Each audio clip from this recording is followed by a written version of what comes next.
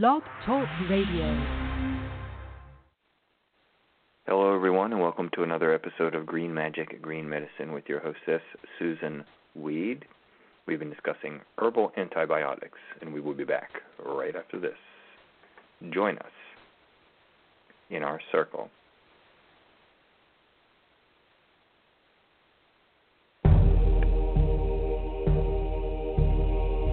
Forbidden archaeology, forgotten history, divination, magic, cryptozoology, UFOs, nature, science, and spirit. All this and more right here on the Main Street Universe Radio Network. Blessed are we in the awakening dawn. Blessed are we in the morning. Blessed are we in the light of the day as we enjoy the earth turning. Blessed are we as the twilight descends and the magic of dusk is upon us. And blessed are we in the dark of the night as we slip into dreams that are calling. Blessed are we in the awakening dawn. Blessed are we in the morning. Blessed are we in the light of the day as we enjoy the earth turning. Blessed are we as the twilight descends and the magic of dusk is upon us. All right, everyone, and welcome to another episode of Green Magic, Green Medicine with your host, Susan Weed. And I see Susan is in the queue. I'm going to go ahead and bring her on. Welcome, Susan. Green blessings. How are you this week? I am well, and I guess always learning. One thing about myself is I notice when I come home from work, I need like 2 hours by myself to clear my head. I'm not sure if it should be that long, but I was thinking about that today. I need about like an hour and a half, 2 hours. Just nobody talk to me while I pace around and think about everything I'm going to do. Well, let's be clear. Your work has you out in the public. Yes, very much. And not just in the public, but in a situation in the public where people come to you and ask for assistance. Very true. And not just to ask for like, where's the toilet paper, but what should I do about this health challenge? Right. You're being asked to help people in a setting that is not giving you the trappings of the support that most people who answer those questions get. Right. Meaning a doctor makes, $150,000, and then they're asking some employee store clerk that works behind the counter, "Hey, what about this cancer?" And you're just like, Exactly. I'm not laughing to make light of it because I take it very seriously. But it is funny like that. You're laughing because any human being in that situation is going to be somewhat nervous. And it's a kind of nervous laugh, like, "You're asking me about your cancer? Really? Okay." Right. And actually, of course, you do have some good information to give them. The more that we can warn people who have cancer off of taking supplements, the longer they'll live. The more that we can warn people who have cancer off of doing any kind of cleanse, the longer they'll live. The more that we can warn people who have cancer off of severely limited diets, raw food diets, vegan diets, juicing, the longer they'll live. So we can actually counter a huge amount of misinformation that is out there.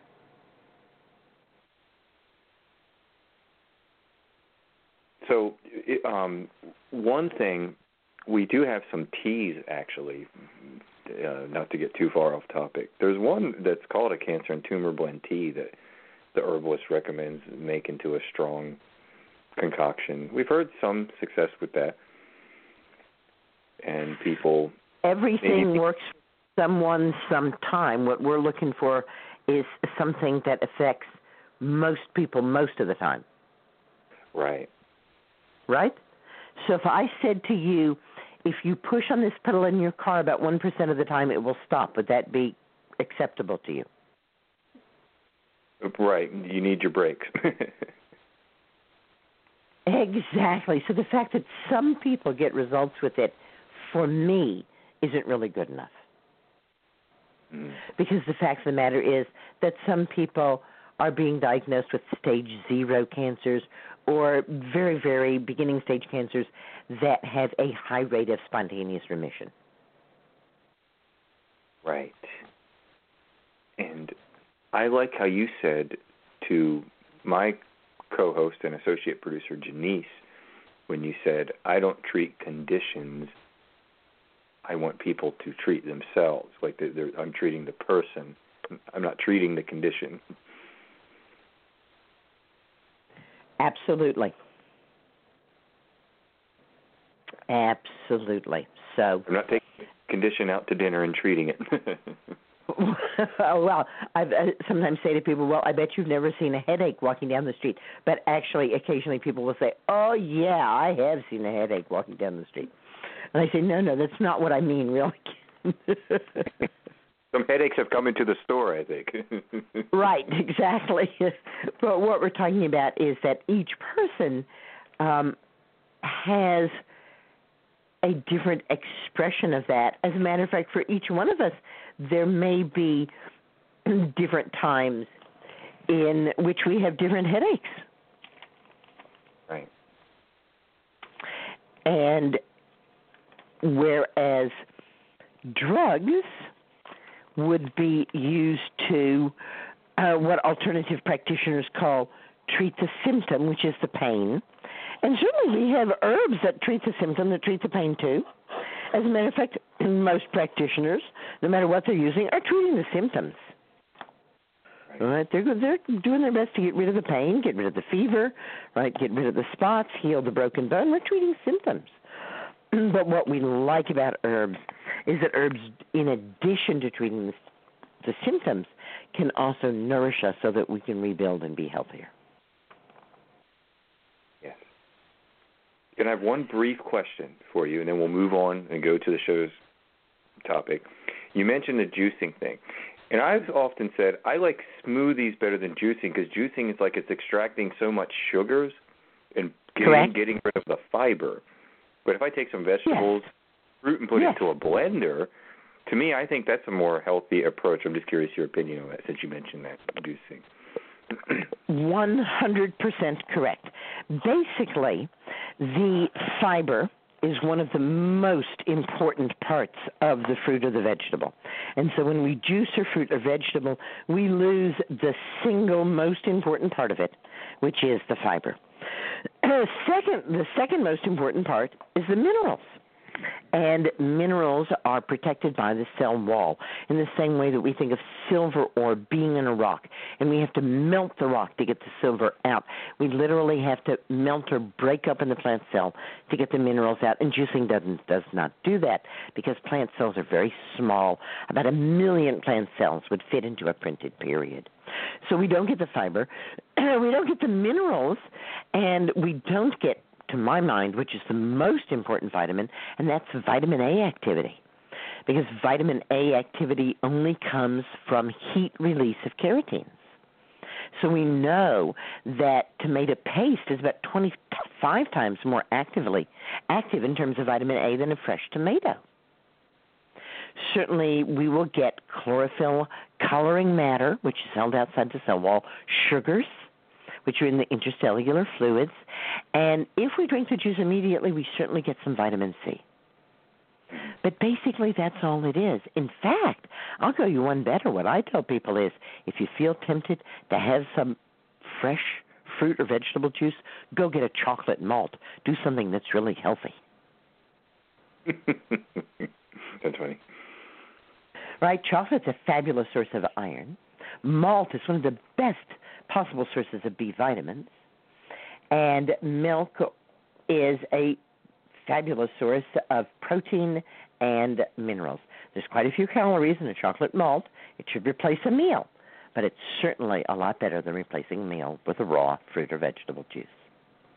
And people say to me, I can't believe that's true. I said, well, then go to the supermarket and start picking up bottles of fruit juice and check out the nutrition label, and you will see that generally the only nutrient they list is vitamin C, and that's because they have synthetic ascorbic acid added to it. In fact, the only juice that you'll find that has any vitamins or minerals in it is tomato juice or V8 juice, both of which are cooked juices.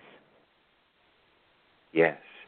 And like you said before, the fiber, I was making some, because, working in the store, and I was recommending smoothies, not juicing. That's what I was saying, keep the fiber. In fact, a watermelon, the rind, has 60% of the nutrients. So you can juice the rind, or not juice, smoothie the rind. You just grind it in the blender. It's perfectly safe. It's got 60% of the nutrients. And so there's all these things about the fibers and the rough material that I find interesting. Anyway, I just thought I'd bring that up. So important, and you get a lot more than nutrition if you freeze the fruit before you put it in your smoothie, including the watermelon. As a matter of fact, there was a researcher. Zeaxanthin is one of the carotenes in watermelon. And this researcher was in the lab feeding people watermelon and then measuring their blood for zeaxanthin. And he was really just felt like hitting his head against the wall because he couldn't get anybody's blood to show that there was zeaxanthin from eating the watermelon, even though the watermelon had plenty. And, when you're so frustrated and really trying to do something, sometimes it just kind of comes to you in an odd way, and he had a dream. And in this dream, he and all the people in the lab were on a glacier eating watermelon. So he went back to the lab, he took the watermelon, he threw it in the freezer, cut it up, threw it in the freezer, fed it to them frozen, bang, zeaxanthin in their blood. Wow. You want the nutrients from food, you have to break the cell wall. You have to heat it, you have to freeze it, you have to ferment it, you have to dehydrate it, or you have to cover it in oil. Smoothies, especially smoothies with full-fat yogurt and frozen fruit, have the fat and the protein in the yogurt that helps us get the nutrients out of the fruit, which are then liberated by the freezing. None of which happens with a raw juice. Maybe even the whirling of it warms it up, too. The blending of it, maybe it heats it up, depending on your blender. Some are really powerful, and you can almost feel it getting warm. But I don't know if that's enough to break down the cell wall. Not enough. I know what you mean. Not enough. Not nearly enough. Okay, good point. Think applesauce and apple butter. We cook our apple butter for 24 hours. Oh, okay. I like it. Really requires long, careful cooking to break down cell walls. That's why our ancestors always engaged in those kinds of things. I loved it when I first went to Hawaii. You've been there, right? And the way they cook is they dig a big pit in the ground, and then they build a fire in the pit. And they let that burn down to coals, and then they put lots of banana leaves in there. And then they put everything they want to cook. And they put more banana leaves, and then they throw the dirt on top, and then they go surfing. Leave it alone. Leave it alone for what? 12 hours, 14 hours? They do that first thing in the day. By the time it's nightfall, it's ready to eat. Long, slow cooking. Everything went in there, including, of course, their pineapples. So, one of the things they didn't throw in there was astragalus, but we are throwing astragalus into everything. People are seeing this as a very bad tick here. I actually, interestingly enough, have found it not to be such a bad tick here at my place. I'm not sure why. I could make up reasons, but not not bad this year, but I have picked up ticks at almost every one of my friends' place, and astragalus is the herb that I am going to count on for making sure that my immune system has everything it needs to deal with getting bit by a tick. Not courting it at all, but I am happy to be using it. Stephen Booner suggests that you can consume as much as 3 tablespoons of the powdered astragalus a day in a chronic condition. In an acute situation, you can take up to 6 tablespoons of powdered astragalus a day. We are not eating that, for what I would call maintenance, for helping just to be sure that my immune system has everything it could possibly need to help ward off Lyme's. But as you can see, those amounts are pretty high amounts. You can strew astragalus as freely as you want into your food. Yes, children can eat it, babies can eat it, lactating women can eat it, pregnant women can eat it. The side effects and contraindications for astragalus basically are none. The Chinese have consistently used astragalus for millennia, especially in the treatment of suppressed immune function, and have not seen any side effects. Stephen Booner suggests that astragalus should not be used in late-stage Lyme disease because it seems in that particular situation to exacerbate the autoimmune response that might be happening at that point. We will also remember that astragalus increases the effects of interferon and acyclovir, and that this is a wonderful thing in clinical trials where they were treating people with hepatitis with interferon, which is one of the standard treatments, but not a pleasant thing to have happen to you. The outcomes were much better when astragalus was used with the interferon, and the side effects were much easier. Also, in situation with cervical erosion, adding astragalus with the standard treatment has definitely increased the cure rate. The use of cyclophosphamide will decrease the effectiveness of astragalus, and that's what people take who have transplanted organs. So if you have a transplant, astragalus is probably not the herb for you. Nutritive herbs are often quite safe and wonderful to take for people who have organ transplants, but other than that, the classes of drugs that they take often interact in strange ways with herbs. A considerable amount of scientific testing has taken place with astragalus, including human trials, animal trials, and lab dish trials. In fact, there are over 800 studies with astragalus in English alone, and thousands more in China. At this point, 2 U.S. patents have been granted for the use of astragalus as an immunostimulant. In other words, an agent that increases the activity of the immune system. And we talked about that before when we talked about astragalus, and I referred you back to Stephen Booner's book because he gives you the specific studies with all of the fancy words and exactly what was going on when astragalus was used in the treatment of herpes simplex, when it was used with different cancers, with congestive heart conditions, what kind of studies have been done, and in what ways has astragalus been found to have a broad immunostimulatory effect for a broad variety of people in different situations, in different ages, and so on. I think we also talked earlier about the fact that astragalus has surprisingly been found to be an herb that is really wonderful for treating heart problems, specifically that inhibits viral infections that can injure the heart. But not just viral infections. It reverses damage to the heart like Lyme carditis.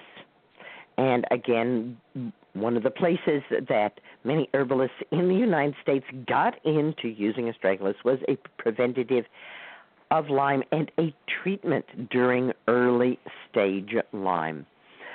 So it is wonderfully exciting to us that studies have found that our use of astragalus in the treatment of Lyme has improved people's ability to be able to breathe, that it improves the electrophysiological parameters of the ventricular function in the heart, especially when Lyme has disturbed what is going on there. Booner recommends trials of asparagus with 19 people with congestive heart failure, and within 2 weeks, 15 of them experienced alleviation of chest distress